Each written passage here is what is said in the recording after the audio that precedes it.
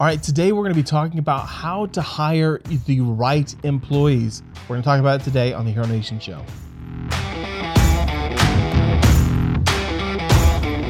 Welcome, ladies and gentlemen, to the Hero Nation Show, the place where business owners and entrepreneurs, just like he and I, come to learn tools and tactics to live more epic lives. I'm your host, John Reinhardt, and beside me is my co-founder in crime, Wayne Salmons. What's up, what's up? Now, today we're going to be talking and tackling a really fun subject, which is how to hire people. Yes. How to hire the right people. What is the process for hiring people? Maybe you're just starting off and you are hiring your first person. Maybe you're hiring your 10th person and you're like, dude, I'm doing something wrong because apparently I'm running through people like they're indisposable. Yes, like, maybe you're on your 10th person in 8 months and we need to talk. And a lot of lost clients.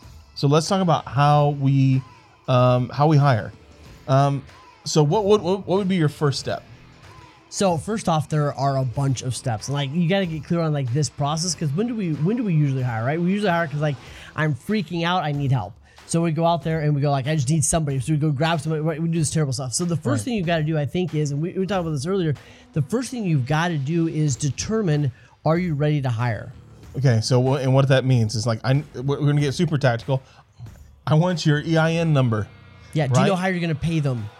How are you? Yeah, but let's just get ready. Like, yeah. Are you? But like, do you have your EIN number ready? If you're in the United States, right, you need to have that number. So is your stuff set up so that you can actually employ somebody? Do you have your account set up? So if you're actually hiring somebody, you have your taxes and everything else put in place so that you can withhold tax, all that kind of stuff. That stuff has to be in place. If you think that you're going to get away with that by not doing that, guess what? There's all kinds of problems that are about to happen. Yeah. So there's that. So I think the other thing too, and this is what we don't talk about very often. If you're going to hire somebody, the first thing you got to do before you hire that person is make sure that you have the time to actually bring that person in. I think we miss this one. So if I'm going to hire somebody, what I've done in the past, at least, is I bring somebody on. I'm already freaking out. I don't train that person. I don't spend time with them. I don't just get it done. So if you're going to hire somebody, right?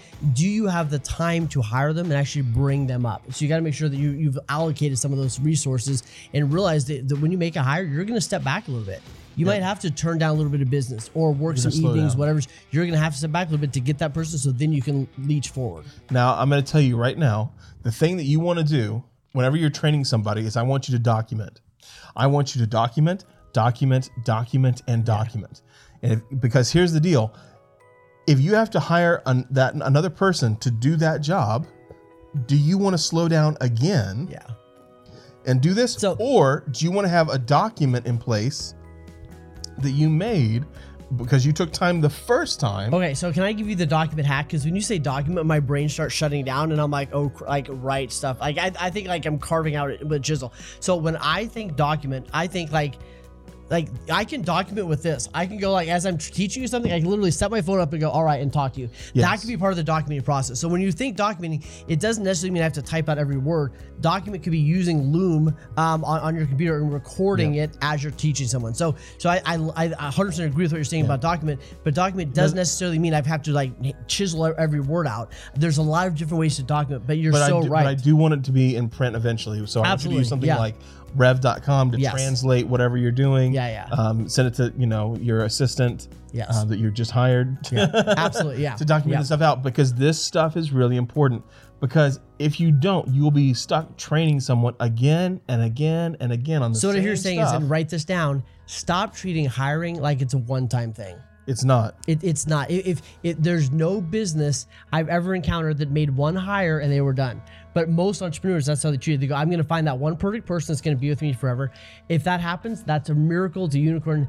Usually what happens is you find that great person, and then a year later, somebody gets transferred or life changes or whatever happens. Stop treating hiring like it's a one-time thing. The ads you write for to bring this person in, save those, right? Exactly. All of this stuff, don't treat it like it's a one-time thing. So the other thing that I want you to do is, okay, we're kind of getting into this, but there's several different philosophies on how to hire, right? And some people say like do like this crazy brain dump where you write down everything that you do, and then you like pick up like all the different things that you don't want to do and be like, okay, I'm going to hire one person to do all that.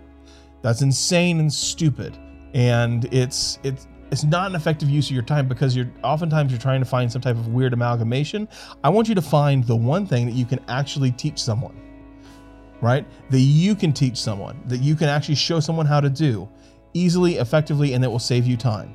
Because then if you teach them that one thing, then you're good. But it's horrible from an employee standpoint. I'm like, back when you were getting employed, if someone was like, okay, here's a list of all the things I want you to go do, and they taught you like one of them, then told you to go figure out the rest. Or they dumped so many different things that were so many different skill zones. You're like, you're not being set up for success. I want you to pick one thing, and that's what you're going to hire for, right? Whatever that is, one task, one thing, and be very, and I think like be super clear on what you actually want to hire someone to do. Give them tasks, give them goals, and set it out. So let me give you an example of what that doesn't look like. You know what? I want you to go. I need someone to make a logo for me. And then I need them to do some graphic design. Media. Yeah, do my social media. I need them to do graphic design. In fact, I need you to actually make a website, and I need there actually to be blog posts every week on top of that. And on top of that, can you? I also need you to be on the forums and to go through and do all the stuff on the forums for me. And can you also make sure there's a LinkedIn account. So here's the reality. You've got. I think that's step one. Is you got to get clear on what tasks you want that person to take on, what that looks like. So the first mistake I think we make is we try to like you said, it's way too broad, it's way too big. So here's the handful of things, and then we're going to go through the rest of the hiring process. But you got to ask yourself, what would they need to be doing within the first 30 days, 60 days, 90 days for this to be a win? A financial win, and also what would I need to be able to put a check mark next to? Like, not like it got better, like, hey, we were able to deliver on this, or hey, I was able to get this many hours back. Like, you got to have some clarity there on this. And I think the other thing to realize as you're going on this journey is you're not going to be awesome at this in the beginning. Nobody is. There's no such thing as a natural born hirer, right? Nobody's just awesome at the beginning. You're gonna get some scrapes and bruises. This list is gonna help you, but you've got to go through the process. So if the first one or two people don't work out, you have to realize that's just part of the process of growing business. Okay, so where would you look? So places I would look. So this is the other thing to create a process around. Hey, when I need someone, here's the places I look. So a lot of times when I'm talking to someone, there's 3 places for them to look. The first place for them to look is within. Most of your great employees oftentimes come from people that are already working for you, right? So that's the first place. But if you don't have anyone. But if you don't have anyone, the second place that I would look is your sphere of influence. Who else is doing business similar to you that you can reach out to, right? Well, I mean, I don't care if it's the exact same business, but I might have a friend that's running a big insurance company and they may be getting great leads that would be a good fit for whatever I need. So who is that 20, 25 people that when I need someone, I can reach out to that 25 kind of inner circle colleagues, whatever it is, to look. And then the third thing is you got to go to the market. And the market is usually using Indeed, using WiseHire, ZipRecruiter, several of those.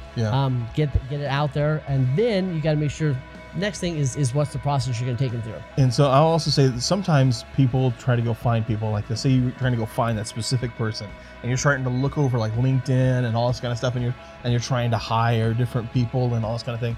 I don't want you to send out one invite. I want you to blanket invite. I want you to ask a bunch of people. Don't ask one. I want you to ask a bunch. Here's the reason. Some people aren't going to answer because if they're already in a job that is very similar to what you got, they may be like, you know what? If I even answer that, I could possibly get fired. Right. Okay. So some people aren't going to take it. Number 2, some people are going to be sit there and you. Sometimes we try to find like it's too specific, right? And I think that's why you got to play with your copy a little bit, right? Because you go, if it's too specific, you turn people away. In writing your job descriptions, like that's an art form to it. Like you got to practice this, and that's why I say don't do it just one time. You got to get good at this and come up with what is that. And so it's interesting. When I'm hiring an admin, I probably won't even like that person the first time I meet them, because they're different than me. The different person. Like I don't see very many admin people in the world because we don't hang out that much, right? Because they're very different personality type. So like you said, you've got to adjust that copy. You got to adjust how you're seeing it out and think like, how would they think? Not necessarily how would I think. And don't overwhelm your copy. Just as a note, don't put like that huge list that I was giving earlier. That's going to overwhelm anybody and it's going to turn everybody off, right? You are making an ad. You are making something to intrigue people to contact you. Now, don't make it too general, but I don't want you to put this like monster long list that like has like 30 different skill sets. No. Again, if you're being super tactical about this, I want you to find the thing that you're looking for, the part that you need. Go find that one thing, put that on the list. Make it simple. Make it appealing. Yeah. Make it, because if it looks too hard from the outset, no one's going to contact you. All right, 2 more things there. The fourth thing I thought of was, 2, for your copy. Like, that's why we have coaching clients, so that we can copy and paste from each other. So you don't have to start from scratch and all this stuff, right? Like, lean into the tribe, lean into the clients we already have, and go, hey, what copy are you using to attract people? Right, go from there. The fourth place that we didn't mention was, if you don't have people reaching out to you, you're probably doing a poor job of your social media.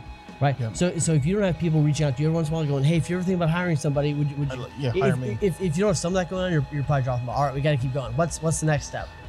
So let's talk about, so they call you. Okay, worst, they text yes, you. yeah, worst they thing get a ever. hold of you. Yeah, the worst thing ever is you do what you talk about on LinkedIn. You get 100 resumes, and then you go, awesome, I'm going to schedule 100 hour-long interviews. 5 minutes. 5 minutes. That's where it starts. It's a 5-minute phone call. Can you tell a lot about somebody on a 5-minute phone call? Yes. Tone of voice, how what they're talking about. Yep. But I want you to think about like tactical questions that you're going to ask someone on the first 5 minutes. Yeah. Big companies. I don't know when the last time anyone has interviewed for a big company, but I remember I was being courted by Apple for a while. When was the last time you made a resume? It's been a little bit. Long time. Yeah. But no, it hasn't been that long ago. I remember like 3 years ago. Do you remember? Apple was coming, came calling, and they were trying to hire me for their media stuff. Right. And like I kind of played along and went through like their hiring process. Yes. And like one of the first things I noticed was the first call that they gave me was like less than 2 minutes. Yes.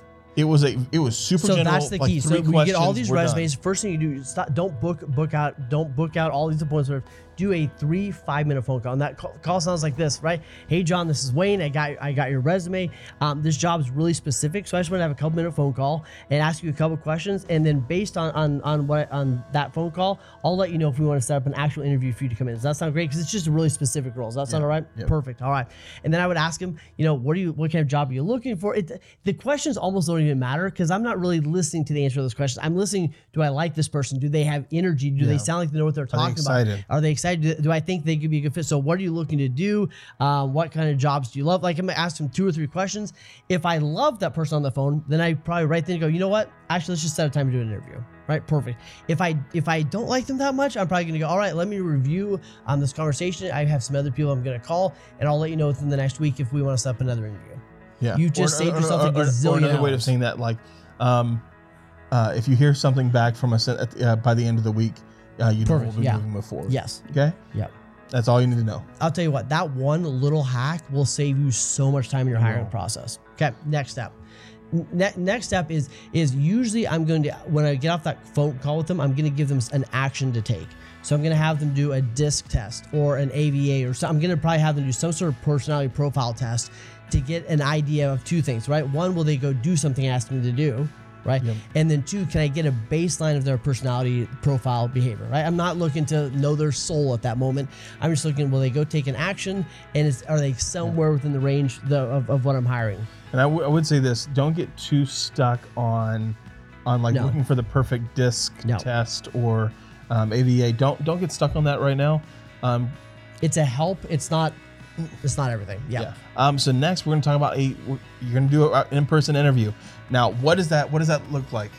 Here's what it usually looks like. Okay, this is what not to do. What it usually looks like is I bring someone in, I ask them a couple hard questions, and then I start selling the job, which is horrendous. Don't do this. This is what so many, especially first-time hirers, this is what they do, right? People that are hiring. It's an amazing place to work. Oh my gosh, you would love it here. It's amazing, right? They start selling the job. Are you like? And I did that for a long time. I didn't realize what I was doing. So the first interview isn't about the job. The first interview, you're looking for 4 things, and we got a list with all these questions and everything. So if you want to get these list of questions, we'll give a link or reach out to us and get the questions we asked. We're looking for 4 things basically. We're looking for behavioral match. Do I think if this person is a real-world driven person, they're probably not going to be great at taking care of admin tasks, right? If they're a real high DS kind of person, right? So we're looking for, are they kind of a behavioral match?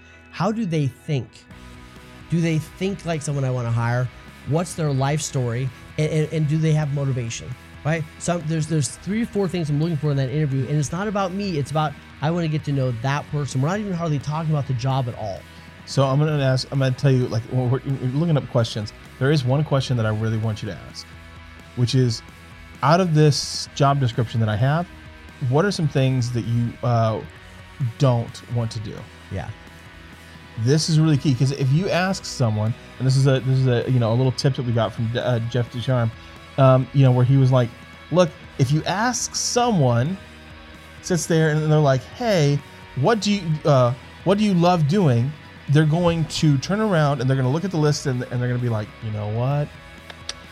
I love doing these things that you have listed I love down. doing everything you wrote down here. But if you ask them what they don't like, now we might actually start getting an answer, right? Yep. Because this is big. Yeah. This is really big, and if they ask, like, why are you asking me that question? The deal is you are trying to find the best people for the jobs, and that's what you're there for. Is I'm not telling you you're not going to get the job, but I like to find the perfect fit for the job inside my company. Yeah. Maybe you're not a fit for this job, but maybe you're a fit for a different one. Right, exactly. Yeah. And I think I just made me think about one of the other questions I love, and I heard this at the 30 to 30 Mastermind last year. On a scale of 1 to 10, how lucky do you think you've been in life? How lucky do you think you are? What's your answer? Yeah, how lucky do you think you've been? On a scale of 1 to 10? 6. 6. Why a 6?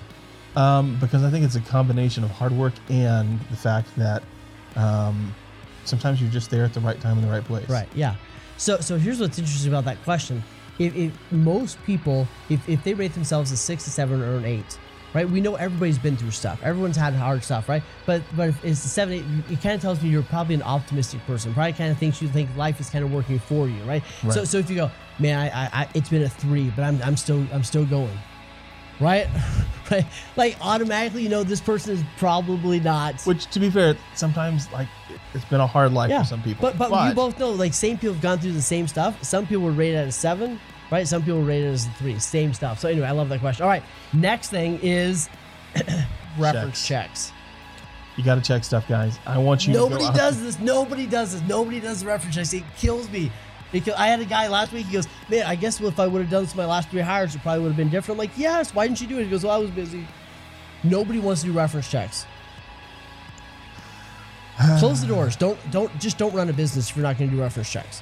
If you're not going to do reference, it's a huge deal, and you got to do reference checks. You got to do 2 levels, right? The first reference checks, the first 2 people they give you are mom and uncle, like people that love them. When the reference check form we have, and we can share this with you, the reference check form, one of the last questions is, who do you know that also knows this person that we could ask about them? You're going to go 2 levels deep, so you actually get some real answers and find out who this character actually is. Find out what their last job was, right? But I want you to find out why they are leaving the job that they're currently at. Right. Why are you leaving? What's the real reason? Make sure that when you call that job or whatever else you're going to do, that you find out what's really kind of going on. Yeah. Because most people don't just leave a job for another job unless there's some type of pressure inside that job. Something's not working out. Right. Something's not like it's good. Right, to kind of find out stuff, because patterns repeat constantly. Yes. Apart from the obvious reasons, and you texted me this morning, apart from the obvious reasons of I got fired, the job shut down, whatever it is, most people leave businesses because of culture, right? Either the company's culture sucked and they wanted out, right? Or they sucked and the company's culture was awesome, right? So there's all these different reasons. It's usually a combination of the two. Yeah. Sometimes they both have great cultures. It's just the culture didn't mix. So do the reference checks. The next thing is you're going to bring them back in. If all this is checking out, you're getting green light, green light, green light, green light. You're going to bring them back in for an in-person interview. And this in-person interview, the second in-person interview, is where you talk about the job. What would make them, what are they going to be happy if, what are their goals the next 3 years? Where's the job line out? Would they be okay with these standards? Like, this is where you're going to actually go through what the job looks like, go way deep into the questions. And watch their face on this one, because this is where you're really going to tell a lot about someone here. Because if their face starts, they were happy when they got into the room, and then you start showing them the work, it starts kind of going like, it starts looking like you just put like 5 bricks on their head. Yeah. And they start sinking. Their body starts sinking a little bit. This is a warning sign. Right. Because you're overwhelming them. And if they're overwhelmed at the beginning, they're going to be overwhelmed at the end. What you want to see is someone who's excited and they're like, oh, have you guys thought about this? Like it's like all the wheels are snapping because they're like, oh my God, this is, I can't wait to do this. Yeah. Like I have ideas. I can do this. This is amazing. This is what you're looking for. Yeah. Right. Well, and that's where like behavioral styles is important. It's not the end all be all, but you and I can do Excel sheets all day long. We would hate ourselves, but we have the capacity that we could run spreadsheets all day long. I would die there. Right, like that would be horrendous for me, right? So you're not looking for literally start sinking into a puddle. Sometimes I think we're looking for like, can this person do it? And which they have to have the ability, but then also does it line up? Do they enjoy this on some level? Like, is this line up with who do they love taking the spaghetti and straightening out, or do they love making lots of spaghetti? Right, like where do they line up in their behavior? And it's not a bad thing. It's just they may not be a fit for that job. Right. So also, I want you to keep in mind of like, okay, if this person doesn't fit here, it doesn't mean that they're a bad person. Right. Where else could they fit inside of your organization? It might not even be my organization. Or I might someone refer to someone else. Yeah. Right. Where you're like, oh, hey, it's a great value for someone else, or maybe it's a great value for another place in your team. Yeah. Maybe you're not even ready for it, but you're like, look, I like you. This is a good deal, but I don't think you're going to be a fit here at the moment. Exactly. I think you might be a fit at a little bit later on a different job. Yeah. Last thing a lot of people do, and I've kind of gone both ways on this, is they do a kind of a group interview. So what they'll do is they'll let that person, and they usually don't go with them. So that say they've got a team of 8, 10 people, whatever it is, they'll let that potential hire go to lunch with the rest of the team. A lot of times they don't even go. They let that person go to lunch with the rest of the team, and then they allow the team to give them some feedback after lunch. And there's been several people that say, hey, because of that, there's some things that came out in that caused them not to hire, and they were so grateful they did that. So some people, they take that person out and they go do a double dinner with their spouses, whatever it is. I don't think it has to be part of the process, although I've seen a lot of people rave and say that's helped them a lot. So to do some sort of group kind of interview, meet, and get their feedback. And I think that would also have a big factor in that would be your dynamics as a team. Yeah. Right? Like do they match the dynamics? Yeah. Well, but not only that, but also like how, like, if you decide to do that or not. Right. Is that team? Yes. So like, okay. Is that team the kind of people that could do that? So so let's say we hire writers, right? Right. And the writing room is known for like one of the most competitive, hostile environments that you want to ever walk into, because everyone's like, screw you, you're coming for my job. So the deal is that I want you to kind of take that, you got to take that with a grain of salt. Yes. Like feedback from the writing room is probably not going to be epic. Very good. Yeah, I agree. Well, the one thing that isn't necessarily part of my process, but I would absolutely encourage you to do this. And this is, as coaches, we see the value of this so often. So as coaches, I think you need to allow your client needs to come to you before they make a hire. Our clients need to come to us before they make a hire and kind of outline that case and allow us to black hat it a little bit.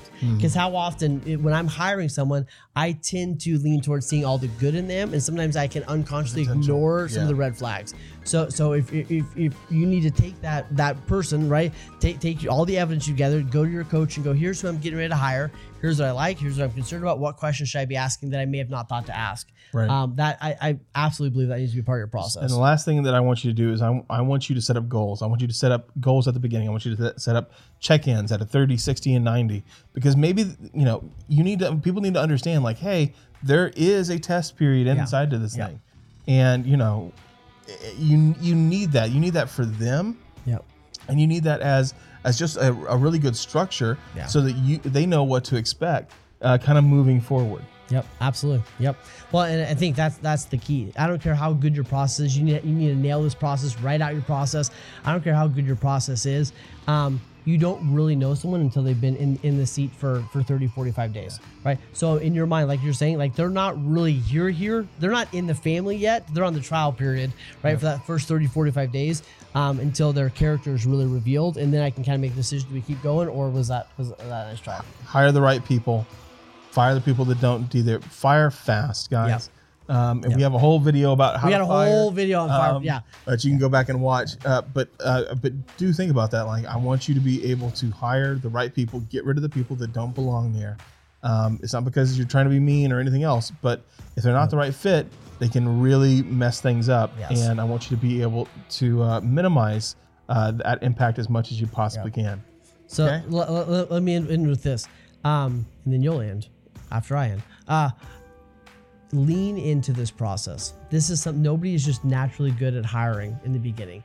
And yet, if you ever want to have a successful, phenomenal business, you've got to get good at this hiring process. Make a system, document it. Lean into the pain, lean into the mess, lean into the chaos this is going to create. The only way to get good at this is to start and get after it. Lean in. All right, guys, type your questions below. Let us know what you think. If you found this content valuable, make sure that you hit the subscribe button, hit that like button. Let us know that we're doing a good job. Leave any comments below, and we will make sure that they actually get answered. Until next time, guys, be your own hero.